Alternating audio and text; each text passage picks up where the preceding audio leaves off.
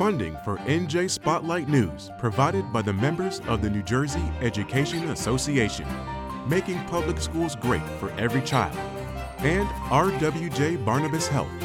Let's be healthy together. Tonight on NJ Spotlight News, a historically low crime rate is the big headline out of Newark today. The mayor touting a growing trust between cops and the community. When we work collectively, not only can we stop a disaster from continuing to take place, we can reverse that and begin to see a positive outcome. Also, chaos on the Hill. As the year comes to a close, millions face another threat of a government shutdown as Congress rushes to pass not just a spending bill, but funding for Ukraine and Israel. And I'm also very concerned that we're getting the humanitarian aid that is so necessary to get into Gaza. Plus, matter of faith. New Jersey religious leaders join me to discuss the rise in antisemitism and Islamophobia and its impact on their houses of worship since the October 7th attacks. Now I say, well, if you go into the city, perhaps you should be a little bit more careful. And I cannot even believe I'm uttering those words to you right now. And at capacity, animal shelters in the state are overflowing with an influx of pets. It's a problem that is afflicting shelters, primarily in major metropolitan areas. NJ Spotlight News begins right now.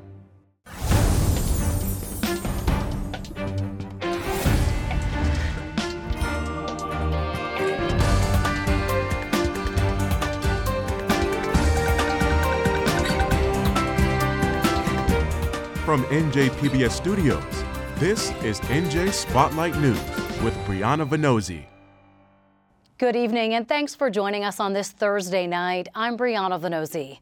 Well, after spending years dubbed as one of the most dangerous cities in New Jersey, Newark is riding a new streak, logging an overall drop in violent crime and the lowest homicide rates for the city in more than 60 years.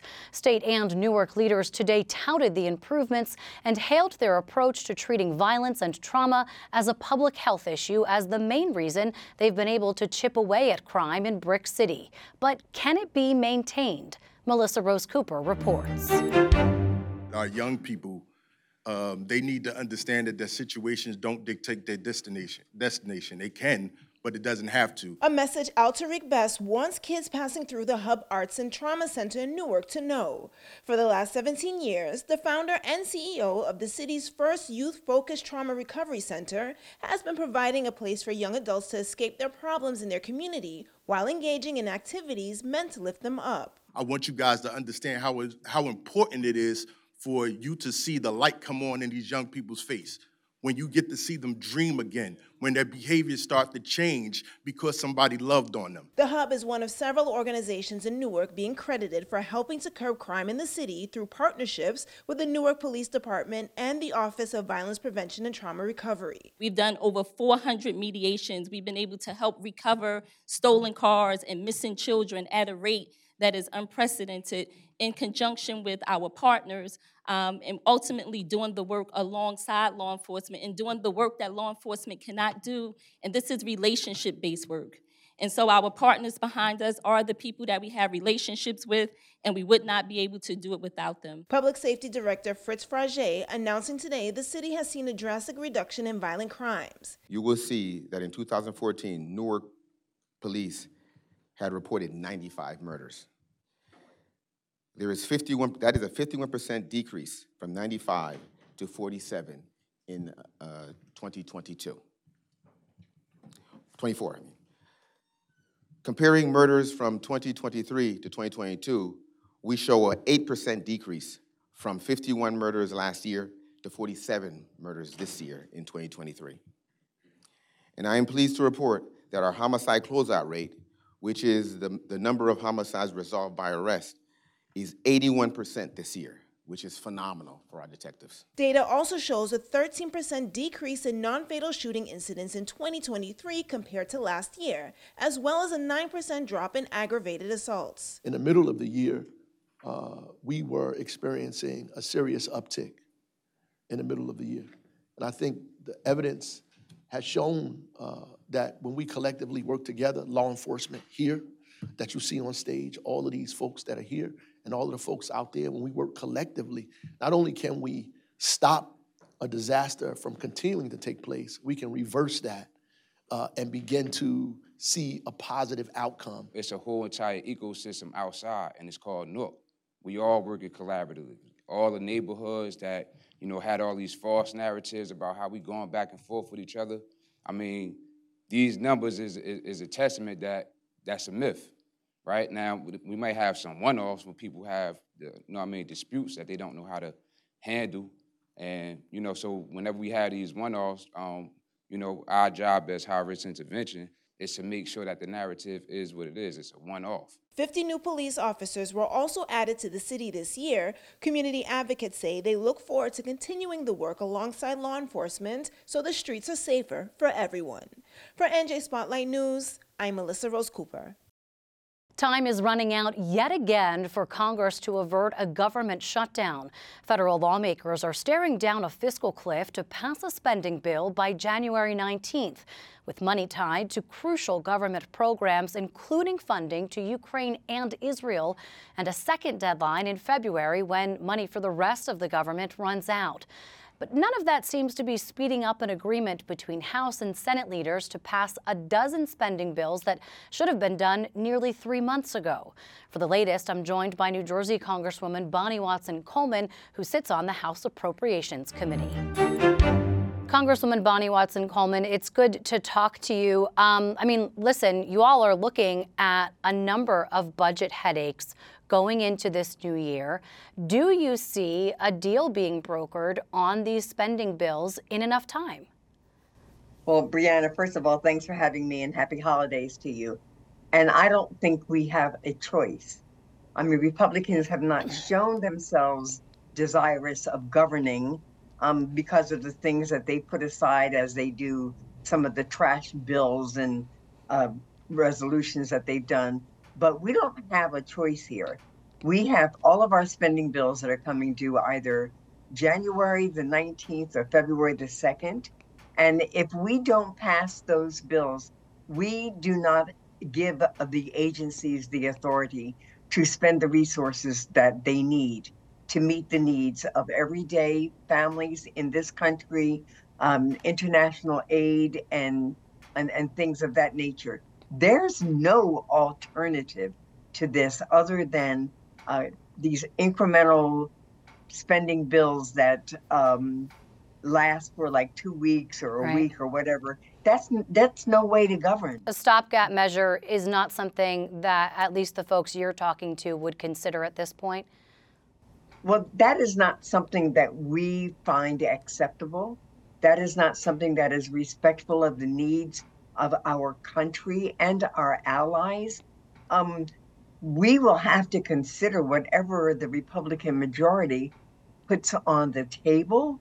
But I tell you, we will fight vigorously for our families, our communities, our elderly, our children, our innocent people, and our allies.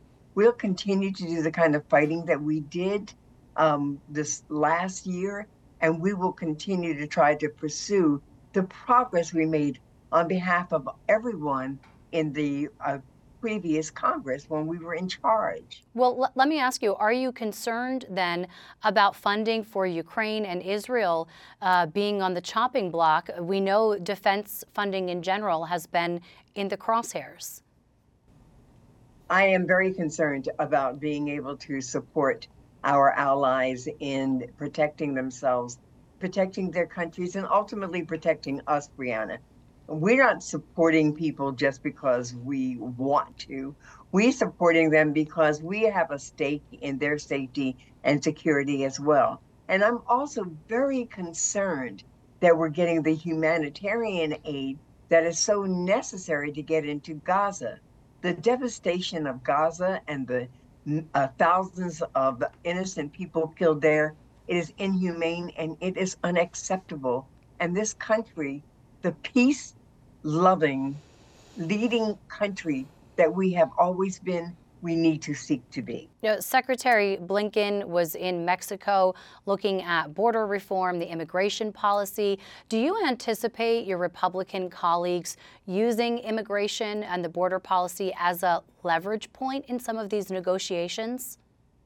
Yes, of course I do. And I believe that there are measures that can be introduced in the border that make sense, whether it's technology. We cannot stop people from seeking asylum. We're not evil. We're not mean. We are not hateful people in this country. So we need to find a way to manage what is coming across the border. Why are they coming across the border? Would they be leaving countries that are prosperous and safe and secure for their families? Absolutely not. Who are we, the United States of America? We tell you, bring us your refuge, bring us your poor, bring us those who need to be sheltered. That's who we are, and we need to be it in a moment when it's needed. Congresswoman Bonnie Watson-Coleman, thank you. Happy New Year to you, what will undoubtedly be another busy one. Thank you. The same to you and to all of your listeners. God bless. Well, from gold bars and sweeping indictments to surprising U.S. Senate campaigns, New Jersey had its fair share of big political moments this year, and it looks like 2024 will be equally as significant. Senior political correspondent David Cruz breaks down the top political stories of 2023 and what New Jerseyans can expect in the new year. When 2023 began, Senator Bob Menendez seemed a shoo-in for re-election. Democrats' big concern was the potential for a red wave in November's legislative elections. But then, on Friday, the Southern District of New York brought charges against me. And that kind of changed everything, with Democrats calling on Menendez to resign and the senator apparently unelectable. Would-be successors emerged quickly. First, Congressman Andy Kim, and then First Lady Tammy Murphy, putting the Murphy legacy and the county party line on trial. If anybody can make a run at the county organizations, it's going to be a well-financed, well-known, well-liked candidate like Andy Kim. If anybody can put a dent in him, he can. Republican strategist Chris Russell knows how important the county line is. Candidates on the line almost always win, on paper. On paper, like you said, she's going to have, an all-out attempt here to hand her all the lines. Or most of them. I've said this from the beginning, having been on the other side of a campaign with Andy Kim in 2018 when I worked with Tom MacArthur, and we had a very, very tough race that Andy ended up winning by about a point. Do not take this guy for granted. The Kim versus Murphy primary is going to be the most interesting statewide race, according to most experts. Republicans would need Menendez to be the candidate in order to have a shot at the Senate seat in 2024. Add that to the beating they took in legislative elections, and the GOP could see 2024 as a rebuilding year. 25 and the governor's race is where their sights are set. Russell, who is a Jack Ciattarelli guy, says besides picking a candidate, the state's GOP is going to have to reckon with itself. I think the party will have a decision to make about, where we want to go as a party in this state. Is it a Ciattarelli GOP, or is it John Bramnick's, or someone from the more conservative elements of the party who many still blame for the GOP losses in November? As for Jersey City Democratic Mayor Steve Fulop, who's been running alone until a few weeks ago, he seems unworried about fellow Democrat Steve Sweeney, who's just announced, or Mikey Sherrill, or Josh Gottheimer, whose enthusiasm for the race will also be determined in early 24. Former Senate President Sweeney is in the mix. There's going to be other candidates, we believe down the road, but I don't think it really changes what Mayor Fulop's going to do. I think he's going to continue to talk about, how he sees that we can fix some of the big issues going on in the state and what kind of solutions he can bring to the table. I think that some of these House candidates, like Josh Gottheimer, like Mikey Sherrill, they've got a big decision to make first, which is, are they even running for re-election in 2024, or are they going to try and focus all of their energy on the governor's race? The thing about these look-ahead stories is that when it comes time to look back, you almost always end up saying, wow, I didn't see that coming. I'm David Cruz, NJ Spotlight News. As 2023 comes to a close, the war in Gaza continues raging. The Israeli military is targeting the central region of the Strip and warning residents, including those at the Al-Barij refugee camp, to evacuate to shelters. This after an Israeli airstrike targeting Hamas militants killed dozens of Palestinians sheltering near one of the last functioning hospitals in southern Gaza, according to a Palestinian medical group. The World Health Organization says efforts to deliver medical supplies and fuel to the hospitals have been difficult, with starving, displaced, and desperate Palestinians stopping the convoys in search of food. Here in New Jersey, home to large populations of Jewish and Palestinian Americans, communities are figuring out how to confront the peril of this war, and we've launched a different kind of conversation looking at the issues. Matter of Faith is part of a podcast project aiming to better understand how faith intersects with and influences our world. In our pilot episode, which drops today, I spoke with Rabbi Matthew Gewirtz and Imam Dean Sharif about how the rise in anti-Semitic and Islamophobic threats since October 7th are impacting their houses of worship and their advice to the faithful. Here's a clip. You touched on something, Rabbi, that I did want to get to, so let's just go there now, which is we have seen a rise in hate, violence, threats against both Muslims, Jews in America, in New Jersey. So if your worshipers aren't feeling safe to come together and practice their faith, and a lot of us really rely on that community and being together in person, how are you helping them to navigate that if they don't feel comfortable coming to synagogue? It's the one place I would say they do feel comfortable. That 1 hour a week, we meet Friday nights at 5:30. We used to get, people thought, oh, you're doing really well, Gewirtz. You have 180 to 220 every Friday night. And in suburban Jewish arenas, that's considered a good amount of people. But I have 1,300 families. So I know that if, I was selling salami for a living, I would never be effective only, having 30% of people. My point is that since the war, we have 800 people who come every Friday night. And they're not all with gray hair, meaning that people in their 30s and 40s and 50s, and they tell me that the one place they know that they're not going to be attacked is in the synagogue. And that doesn't necessarily mean physically. I mean, they're not going to walk around having names called.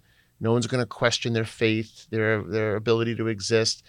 It's true, we have security, and security costs have gone up exponentially.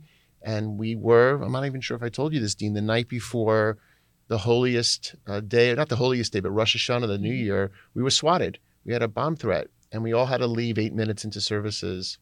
So are we safe? Probably not completely, but existentially, emotionally, spiritually, no one feels safer than they do in the synagogue with other Jews right now. I think there may be a false sense sometimes of safety in the house of worship. And like Matthew, the people feel more comfortable in the house of worship because they have a sense that the people that are there are not going to harm them. However, when you're in the city and you're traveling in the city, I even had to think about whether I wanted to wear this kufi, today, in light of the fact, of course, that the 3 Muslim men that were shot at in Vermont were wearing keffiyehs, right, which is a Palestinian scarf, right? And they were identified as a result of wearing that scarf. The same thing is true with the kufi, yarmulke as well. Yep. So for the first time, I had to think about, whether or not I was going to wear the kufi. I said, I'm going to wear the kufi because that's just something that I traditionally wear. And he knows that I wear the kufi most of the time. However, I do warn women that they have to be very careful because if they're wearing a hijab, if they're wearing the traditional dress of women, it's very easy for someone to spot them as Muslim women.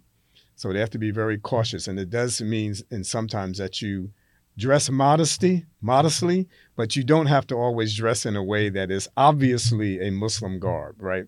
It can be something that is modest and at the same time contemporary.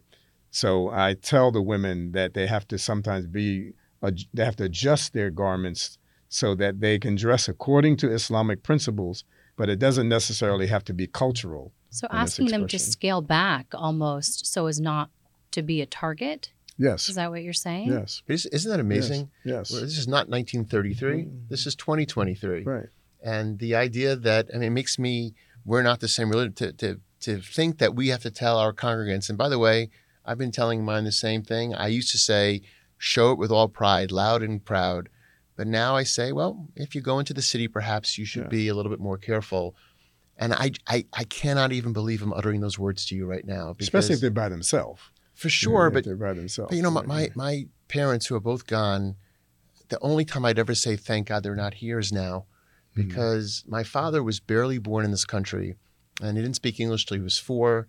Was made fun of because he had a European accent till he was 7. But all of it his parents did to fight for the right to not have this kind of behavior exist in America. They came here to run away from that. And look what it is that we're facing. And Dean, what you just said before, your America in some ways has still not been the place where it needs to be. Right. You can find the full Matter of Faith conversation wherever you download our NJ Spotlight News podcast, available now. Listen and share. In our Spotlight on Business report tonight, the largest healthcare provider in Hudson County is urging state leaders to find $130 million in emergency cash for its 3 hospitals. That's Christ Hospital in Jersey City, Hoboken University Medical Center, and Bayonne Medical Center, all operated by CarePoint Health System. The nonprofit healthcare provider says inflation and unpaid medical bills have pushed it to a financial breaking point. CarePoint recently launched an online petition addressed to Governor Murphy and top lawmakers calling for the state bailout. The Jersey Journal has reported CarePoint is being sued by multiple vendors for failing to pay for services. State officials have warned of financial woes at the 3 hospitals since at least October. Local Hudson County leaders are also joining CarePoint's call for emergency help. On Wall Street, stocks opened higher today with the major indexes looking to log one of their best winning streaks in years. Here's how the markets closed.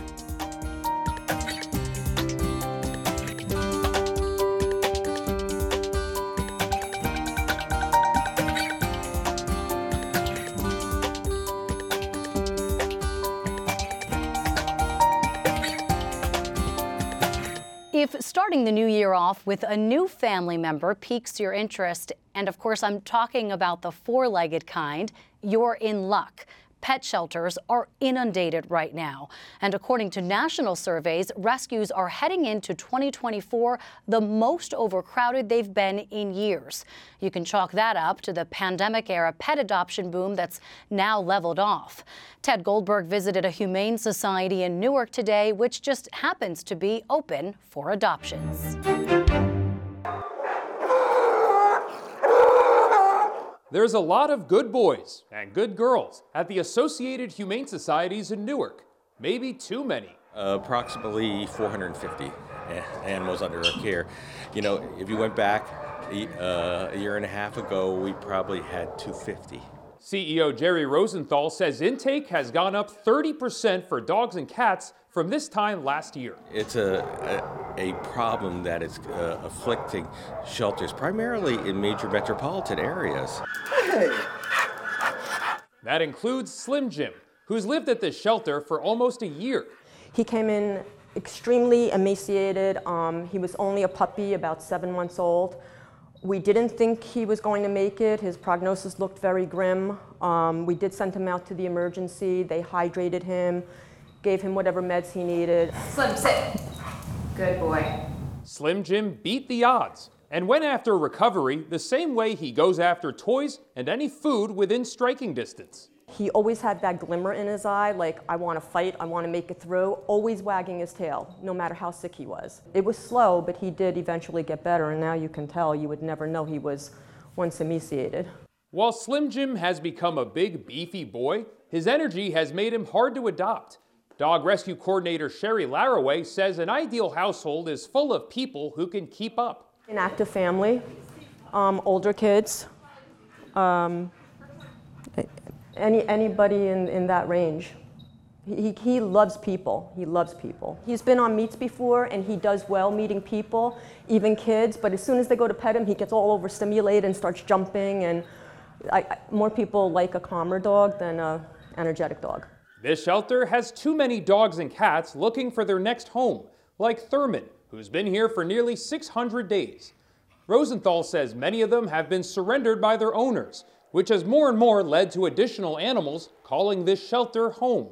Everything is much more expensive these days too, in terms of food, housing, and people have to make hard choices, and unfortunately sometimes, if they're moving and their housing arrangements don't allow them to, bring an animal there. There's been a few weeks where we got maybe 10 to 15 dogs out between rescues, adoptions, and fosters, and the very next day, like 15 or 17, sometimes 20 would come in.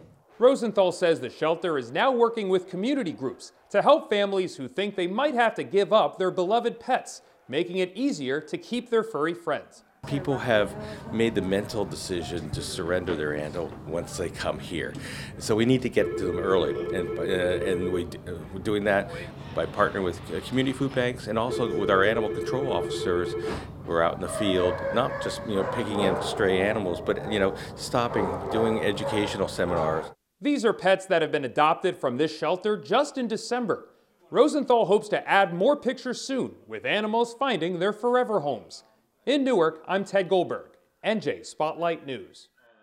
And that's going to do it for us tonight. I'm Brianna Vannozzi for the entire NJ Spotlight News team. Thanks for being with us. Have a great evening. We'll see you right back here tomorrow. NJM Insurance Group, serving the insurance needs of residents and businesses for more than 100 years. And by the PSCG Foundation.